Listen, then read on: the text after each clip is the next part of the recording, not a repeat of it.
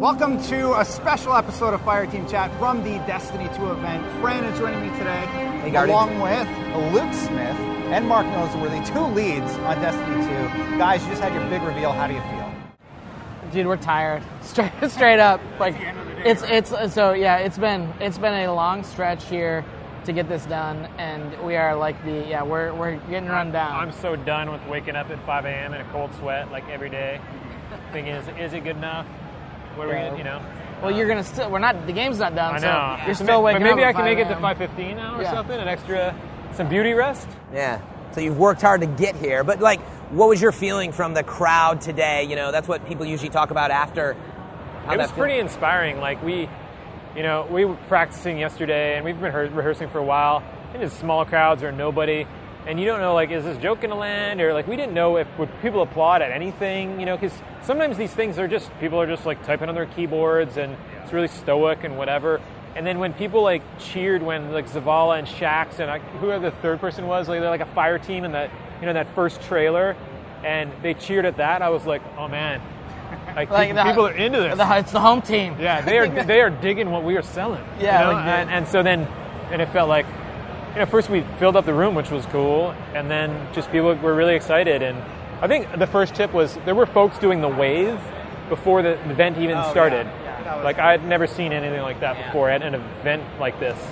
So you guys came out, you showed a little bit of the campaign and how much you're focusing on story. Was that one of the small lessons you learned from Destiny 1? We need to have an awesome narrative?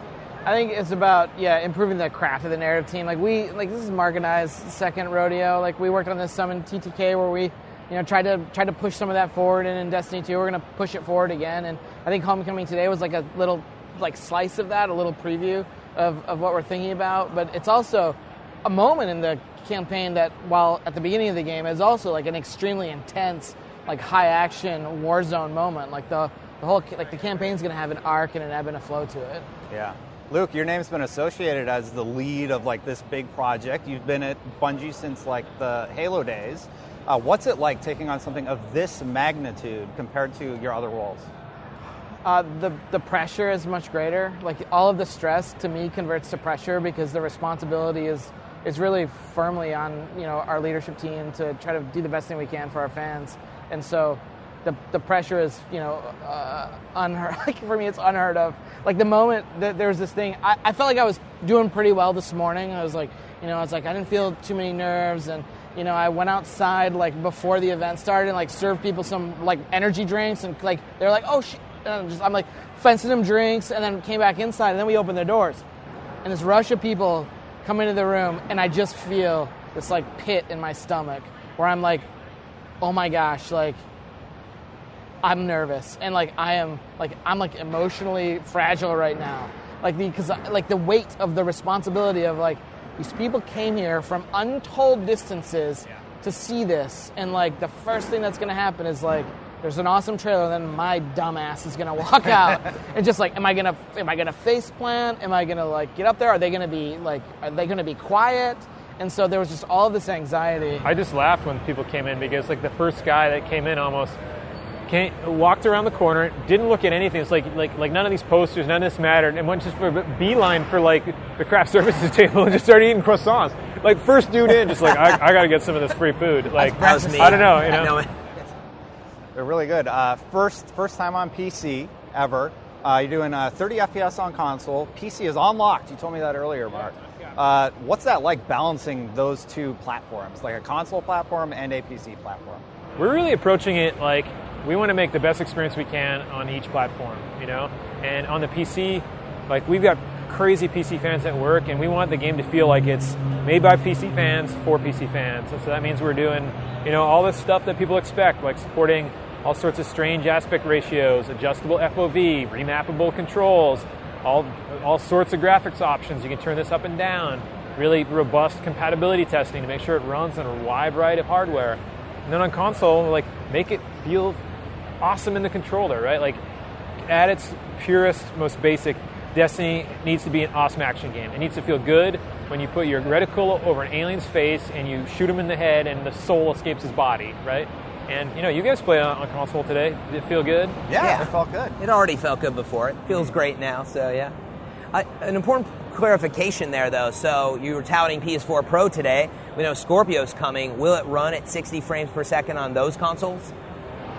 So we have no announcements about Scorpio today. We're not talking about that yet. But the Pro was here, and it's running in 4K and looks great. That was running 4K today. Yeah. Okay. Awesome. It will not run at 60. Okay. On the Pro. Yeah. Just I don't want people to like continue to hope or anything like that. We're going to be matter of fact about stuff like this. Got it. That's So, fantastic. why did you make that decision? You're like, we're going to lock it at 4K 30 max on consoles. Is it just like you don't want to push the consoles too hard, or why do you make that choice? So, I could wade into this and you can flesh it out. Like the console, like the PS4 Pro is super powerful, but it couldn't run our game at 60. Like the way that like our game's this rich physics simulation with collision of players, networking, etc. And it wouldn't run. Makes sense. Not enough horsepower there. But yet. there's tons of GPU power in the PS4 Pro, and that's why we're doing 4K, right? Like, it's on the CPU side. Like, Destiny simulation, we have more AI to shoot, more monsters in an environment with physically simulated vehicles and characters and projectiles. It's part of the Destiny magic, like that. Like 30 seconds of fun of coming around a corner, throwing a grenade, popping a guy in the head, and then you add like 5, 6, 7 other players in a public event. That is incredibly intensive for hardware, right? Can I ask one other clarification? Jumping back to Homecoming, is that the beginning of the game? That part of the story missions? Homecoming, you're sort of catching in media res. Like it's partway into the mission, and it's a little bit like we've made some edits to it just to make a demo that is like fun to watch. But there's more that comes ahead of it, and there's more that comes sort of after. Awesome. I noticed in that section that there's a lot of strange dust lying around. Okay, I'm kidding. I saw strange dust in the menu, and I want to know what it is. Can you tell me anything? Yeah, we're not talking about the investment game yet. Like, today's focused on story, action, activities, not all the ways you're going to tweak your Guardian and make him the perfect monster-killing machine. The vault's blowing up. Weapons are gone. What are we going to do when our inventory fills up? Do we have a place to store it? I bet you will figure something like that out for sure. The place to store it's not where you stored it before, though. We like literally saw what happened to that giant Cabal ball. Did you say you put it on like a big loot cave or something like that? No, we haven't put it in a loot cave. You're right. I mean, the Cryptarch's up to something, right? Sure. Yeah. I actually wanted to ask story length. I mean, you guys came out with an amazing looking demo. It's high action. We were talking about it. How long can we expect that to last for? I don't think we're going to put like an hour on it or something like that. It's definitely the biggest campaign we've had yet. Like it's not even really close. I think it's pretty rare that someone's going to sit down and just say like, I want to bang out all the story missions and see all the cinematics, because we're trying to make the worlds interesting enough that you're going to want to go on a diversion. You're going to say like, man, I really want to know what's over on the other side of that cliff. Like, there's nothing in the campaign that's telling me I should go there, but I've got this adventure, and the character is telling me like, I want to go do this thing for him. Like, adventures are these like 10 to 15 minute like little activities that tell the story of the destination, the combatants that are there, the NPCs, and the history of the world separate from the campaign, right? And so there's a bunch of story to be told in Destiny outside of the campaign. And so we think people who really care about story aren't going to just go through and bang out the campaign. They're going to do a lot of the side stuff. They're going to do exploration. They're going to do other things. And so it's actually pretty hard for even to just give you an hour number or a minute, right? Ryan McCaffrey, big fan of Destiny. Well, he was a fan of Destiny, but he dropped off after level 20, and he wanted to do the raids so bad. But he didn't want to put in 2,000 hours or something crazy to get there. You guys have addressed that. Why don't you tell us a little bit about how? So the way we're thinking about this is this like guiding principle that we've been using throughout the development of Destiny 2, which is things like, how can we unhide this fun? And the raids in Nightfall and Trials are hidden fun to a bunch of players. They never get to experience it. And so what we've done is we've introduced a new system called Guided Games, and it's fueled by clans. And so clans, I think Emmy Chung, our social lead, said it really well this morning. They're like optional teams that you get to play with. And I think you both are probably in clans, and I certainly am. IGN clan. Yeah, and so what they are right now in the clan is mostly a friends list. Like in Destiny 2, they have their own page, they have progression, they have, of course, a roster, and then they have stuff to do each week. And we're doing this to create like a social group that you can hopefully find and play with. Now, for someone like Ryan, who may be totally a solo player, he doesn't need to join a clan, but he's going to leverage clans to get into experiences like the raid via guided games. So he enters as a singleton, he enters as a seeker, and we will try to find him a group of 5 or like a combination of 4 and another singleton. Both groups will take an oath. They'll have a thing to read. They'll press X to accept the oath, and this is about like, hey, like Ryan, you're joining the IGN clan. You accepted this. You need to, like, before you go on, do you understand that you're going basically to the equivalent of their home? I'm paraphrasing all of this, but we're trying to prime both sides of the equation. So then you guys will see a message in your clan that's the equivalent of you're about to be a guide. This means that you're hosting someone who may not know exactly what to do. We're doing a bunch of psychological priming to get people to, hopefully be excellent to each other when the combination occurs. And then Ryan gets a chance to reject you guys. Like, he doesn't have to pick you. Like, you guys might say, like, we're hardcore mofos and all. We just want dudes with galleys and hunters that do. And he's like, decline. And then he's like, I want someone who speaks Spanish and is cool into, playing with noobs. Like, actually wants to just Sherpa singletons. And then, that one's great. Let's jump in there. So you are working with multiple languages. So like, what's going to happen? So sort of leading into that, my Destiny 1 IGN clan, huge group on Bungie.net. What's going to happen in Destiny 2? Do I have to recreate that? Am I starting over? That's great. No one's asked this question today. Like which is really scary because maybe it means people don't have clans they care about. Yeah. But really good because the answer is we're preserving your clan. Thank God. Yeah. Like the existing group continues. You will not have to recreate it. So what about that limitation? Because it's like it's either 75 per platform or 150 per platform. I never figured out the math. But what happens there? Are those being expanded? I'm not sure. We'd have to ask Emmy what the exact limitation is. But what we don't want to do is incentivize clans to grow so big they're like unwieldy masses. We basically think of the importance of clans is about giving you a group of active players who are available. We have some numbers on what we think that should be. The progression systems will try to get you an active group of players.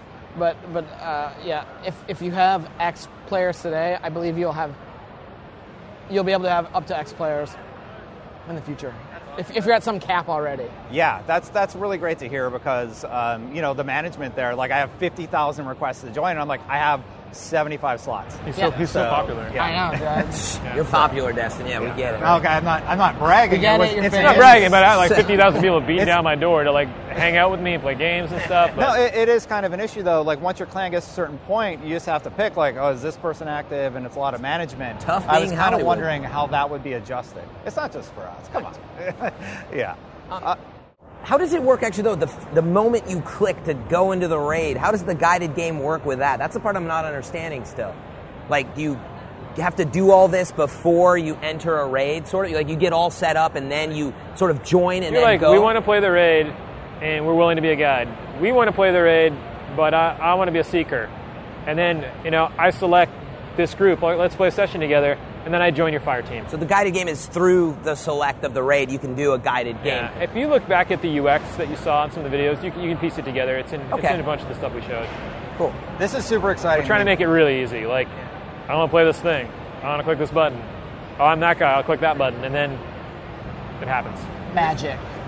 This mode is super exciting to me. I've talked about it so many times on the show. We want matchmaking for raids, and I feel like this is your answer, right? You want that experience to be fun and okay for anybody who joins into a team. So my question is, what kind of feedback are players going to be able to give the groups that they end up joining? Yeah, so this is getting pretty to the metal in terms of detail. I don't want to get too far down the rabbit hole here because if we're wrong, I'll rein it in. If we're wrong, Emmy will be really upset with us. Got it. But what I will talk about is like we want to make sure that both groups and singletons are protected against toxicity and bad behavior. Like the thing that we're really passionate about here is our solution to matchmaking, basically, which would be like simple, but also I think a disaster in many ways. Is to like create groups of people who could become friends ultimately, or groups of people who you're like, dude, this was just, it was like I went on a Tinder date and the date didn't go very well, and but it was still reasonably fun, and I don't ever have to see this person again. I don't know if you can raids and chill, though. I don't think those go hand in hand. You know, I bet you we're going to find out. Yeah. Yeah. It sounds like a good clan name, Raids and Chill. Somebody's about to grab that. I have to ask, 4v4 in Crucible, does that include trials? Yes. It does. It includes trials. So how are the people who carry my terrible gameplay through trials going to manage that? You need to get good. Yeah, They I do. They get to have one. They just get to bring one more person. You're like, it's weird. In that format, going from 3s to 4s, you are easier to carry. That's true. Yeah, you're actually easier to carry. So, like, There's more Fran help. could come in You're and only carry at it. 25% liability instead of 33%, right? All right. It's true. So it'll be helpful there. Does that carry over? Because the strikes we played today were only 3. Are they 4-player? Nope, they're 3. It's just Okay. it's Crucible, that's 4v4. Yeah. Every mode 4v4. Every mode, Everything. 4v4. And sorry if I missed this one. Is campaign co-op at all? Yeah, of course. Up to how many players? 3 players, just like That's 3. Destiny. Yeah. Got it. The focus on narrative about campaign, like, is that top priority? You guys brought in the Guild Wars writer a while back, and Yeah, it's a big deal for us. You know, we want to, like, Luke's first pillar today. He talked about a world that will, that can pull you in, and I think I talked about it like it's a world you want to be a part of. A lot of that's about telling a story you can sink your teeth into, something that, like, emotionally resonates with you. The loss of home, right? The quest to get your powers back, and that's also about relatable characters and memorable moments that are going to happen in the campaign. And so, yeah, we totally want to deliver that for fans because it's fun, man. Like, that's just part of, like, the spectacle of playing a video game. so the new mode you just announced today, refresh my memory. What's its name? Countdown? Countdown, the Countdown, PvP mode? yes. Yes, so that's sort of like a mix between Capture the Flag and Trials. And why don't you tell me a little bit about the design process coming up with that? So the design process for PvP in Destiny 2 has been pretty fun to watch and be a part of, which is, we talked to, Lars, who leads the PvP team, and we talked to the Sandbox guys. We started to understand what those two teams were passionate about, and this is what led to the 4v4. It led to the small team format, the competition that you can learn while you're playing to, like, increase mastery. I talked about that. With Countdown, there was real passion to create an asymmetrical objective mode, and then the additional constraint that we talked about adding to it and the team ultimately went with was, what if we made maps and modes that paired together? So previously on Destiny and in our Halo games too, we'd been thinking about, you make a map and then you're going to make a bunch of modes and you want to make all the modes work on the map, and sometimes you change the map a little bit, sometimes you change the modes a little bit. What we wanted to do here was purpose built. So we come up with a game engine, a mode that we're excited about, the mode that would become Countdown, and then we start to build a map for it. And so Midtown, which you're playing today, built just exclusively for Countdown. Maybe a happy accident it works for some other stuff. Yeah, but like built for Countdown. And that same philosophy is the philosophy we're using with some of our other competitive modes. So you launched the game. We saw the Navigator today. You're launching with 4 planets: Earth, Io, Titan, and the other one name I can't remember. Nessus. I can't say it. That's why I don't want to. Yeah. Oh yeah. Are we ever going to see that expand? So I don't want to get too much into how the game's going to change over time, but I think one of the things that we've learned from Destiny 1 is what resonates with players most when the expansions come out. And I think new places are an example of something that has a lot of value to players. And so I think that's a good candidate for how the game grows as the season pass unfolds, which we haven't named any of the content in there or announced the names for them yet. But the other part that's interesting here is the oh shit, I totally forgot where I was going to go. I think you answered the question. Different planets expand. There's like a little bit more, but it'll come back to me. It's been a long day. It's been a rather long couple of years, I'm sure. This has been a stretch today. It's all right. I'll throw a tough one at you in the meantime. There's been talk today, and I'm confused, maybe even came from you, someone said, was that PC version may not release on September 8th. When does the PC version come out? We're going to announce a date for the PC soon. That's all we can say. Cannot confirm nor deny situation. We're not committing to a date, but the September 1st. No? We're really close to doing it. It's just there's some details we got to figure out, right? And we don't want to announce a date and then change the date because 2 people didn't talk or whatever, and so we're close. And what's the reason behind it? Is it development timeline? We want it's really important for us for this new platform to be freaking awesome when it comes out, right?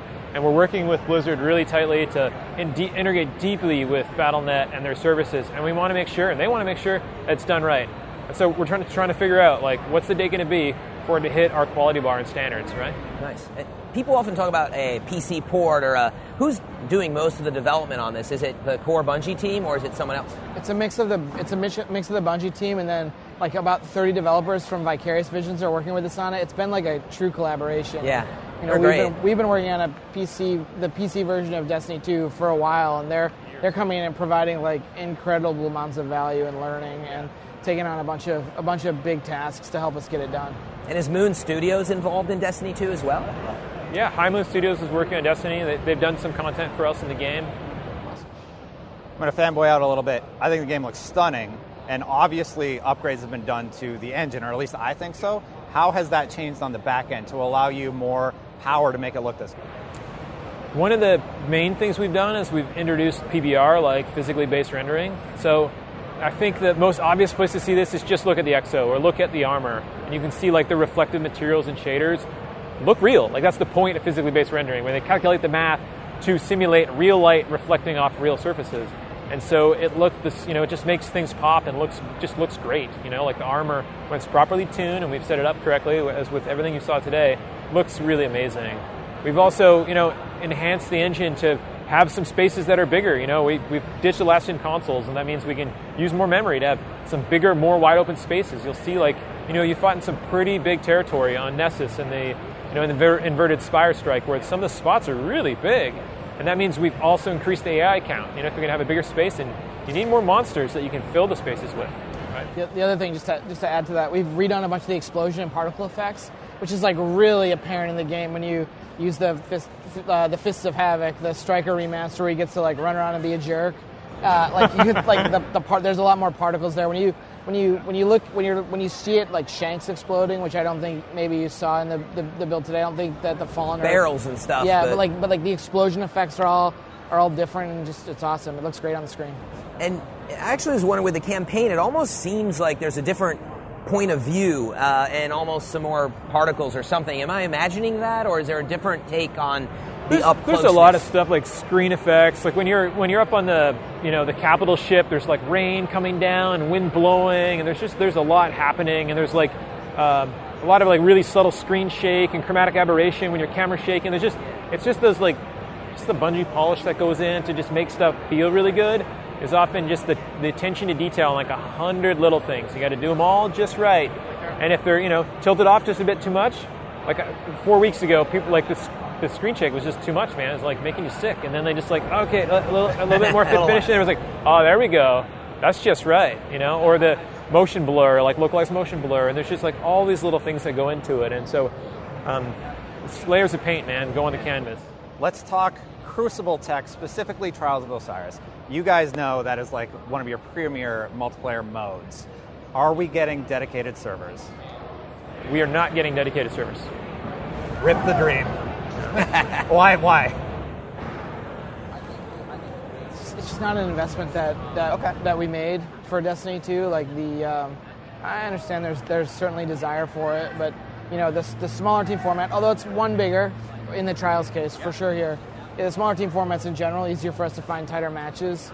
And we're also going to rechange the parameters for matchmaking to refocus on connection quality instead of like Trials win matching. Or we're gonna change a bunch of the parameters to focus on giving people better networking experiences. So that search algorithm you run is now going to prioritize connection speed and then go down the list. We're gonna up the importance of connection speed. Are you guys going to have private matches at launch? We're not going to have them at launch, but there's something that's in the roadmap for the future. Because we know they mean a lot to a lot of people in our community who just love playing with their buddies, playing their way with their rules, doing their thing. And is Trials there at launch? We're not really talking about we don't want to go into too much detail on Trials. We got some cool stuff planned for Trials that we're going to unveil later this year, so we don't want to give away too much. I can give away a little more than that. I love Trials. I think Trials of Osiris is one of the coolest things in Destiny. Although he can no longer make it to the lighthouse, and that's why all the rules are changing. But continue. I can't imagine shipping Destiny 2 and not having a Trials-like experience there very soon. Like, Okay. very soon. I mean, the first DLC. That was like a Launch- Miyamoto no, answer, like- by the way. That was good. Launch window. It's gonna, like, Does launch window include the Osiris DLC? way before that. Great. All right. Awesome. Looking forward to the DLC. We have Osiris, and we have the other one down the line. I'm blanking on the Rasputin. Thank but you. the name, I Thank forgot the you. name of it now, too. You made me forget it. Yeah. So, what are the windows for those? Can't go into any detail there. We're just really excited that people, we haven't even shipped Destiny 2, and people are already excited about the expansions. We're like, what are we, man? Shop liver?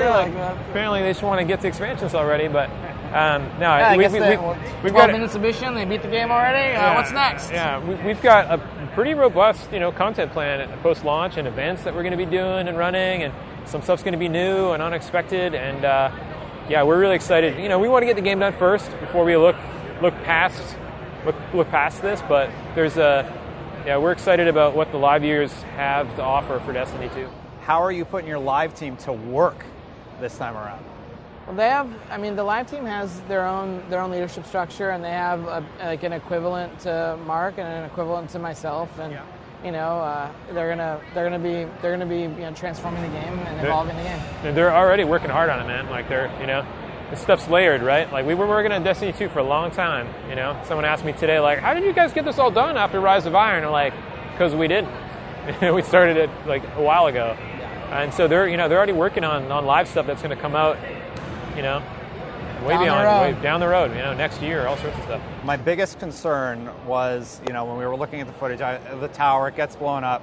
I was really worried about the soccer ball, which we luckily saw in the trailer. Right. But what about the purple ball? Yeah, the purple energy. balls. R.I.P. Yeah, that voyage ended, man. It's a bummer. You're going down, Gary.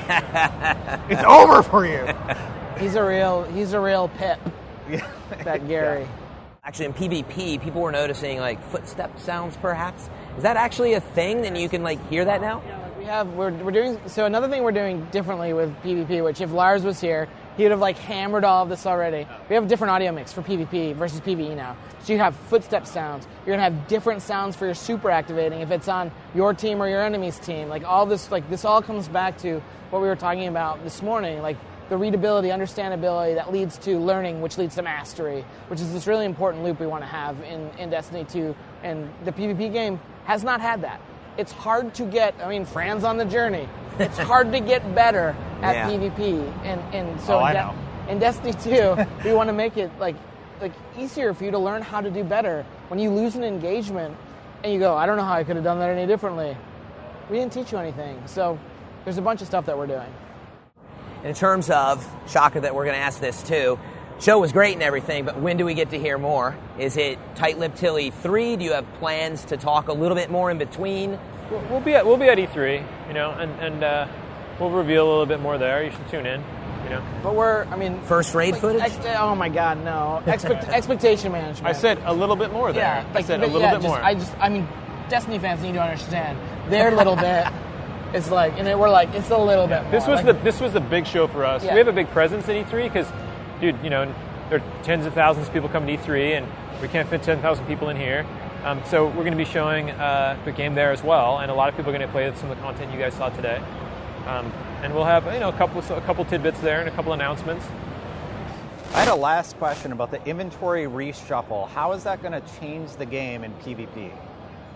Inventory reshuffle. Okay, so the kinetic energy and power. Yeah. So this comes back to, if you just scrub back 45 seconds in the video where it's talking about learning, understanding, leads to mastery, and not knowing what killed you. The one-hit kill weapons, sniper rifles, shotguns, fusion rifles, those things and their availability means a lot of the time in PvP, and you see some of the trials report stats, these weapons are being used not fusion rifles, but one-hit kill weapons are being used all the time. Same with one-hit kill sticky grenades. And so we've cleaved the damage down on the sticky grenades to give you something to react to. But then we've moved all those weapons to the power slot, because now the power slot, when you load power weapon ammo on the map, it's going to tell you, Destiny loaded, I don't know your gamer tag, but it's whatever. Legary. FM3, yeah. Legary loaded his shotgun Sniper. loaded his shotgun in Gardens. And so Now you're in the position where you've broadcast that to the map by looting it. If I see you in combat, I'm able to go, oh my gosh, that dude has a shotgun. If I'm on your team, I know. So if you go to push and we're not in voice, then I can follow you because you got a shotgun. And then the availability of the ammo brings the one-hit kill weapons into less availability, which allows you to learn more. And your engagement speed, just by just a skosh, decreased time to kill. We made time to kill longer. Yeah. Yeah, I don't know if that's increased or decreased. It depends on your point of view. Yeah. But we've made it a little bit longer. Did feel longer, yeah. And so the power weapons matter more. We didn't even really talk about the new supers. Though you have a spear, you have a sword, and you have a shield. Captain America Titan looks great. I'm happy. Where did those influences come from? Come from all over the place, right? Like, you think we'd have to talk to the sandbox designers themselves, but like, you brought up the Sentinel. That's the Titan. I run a Warlock. I have for 3 years, but like, I'm sorry. I'm pretty into the Sentinel, man. I'm just like pretty into the Sentinel at this point. Oh, yeah, the Dawnblade's rad though too. Yeah. But like, I think it's time to roll a Titan with Destiny 2. Like, the idea of being able to be a physical support class that can move around and fucking melee beat dudes and throw my shield, like, and Luke like complements my skills finally. Like, I'm starting to learn some tactics with Barricade. Like, every class has like an innate class ability now, and for the Sentinel, for the Titan, that's to throw down this barricade that's like physical in place, right? And once you get good with that, you can start to like really matter in a fire team in a way that I couldn't when I was just like storm calling, I just like slightly, force lightning Tickle dudes. fingers. Yeah. So I want to just give you some color here. Yeah. Mark's a growing Sentinel, and we were playing at home a couple weeks ago with Mike Zacher, art director. Or no, it was Justin. Yeah, it's Justin Truman, who's one of our gameplay leads, and they were both Sentinels. And I just want to encourage everyone who's gonna roll Titan this year.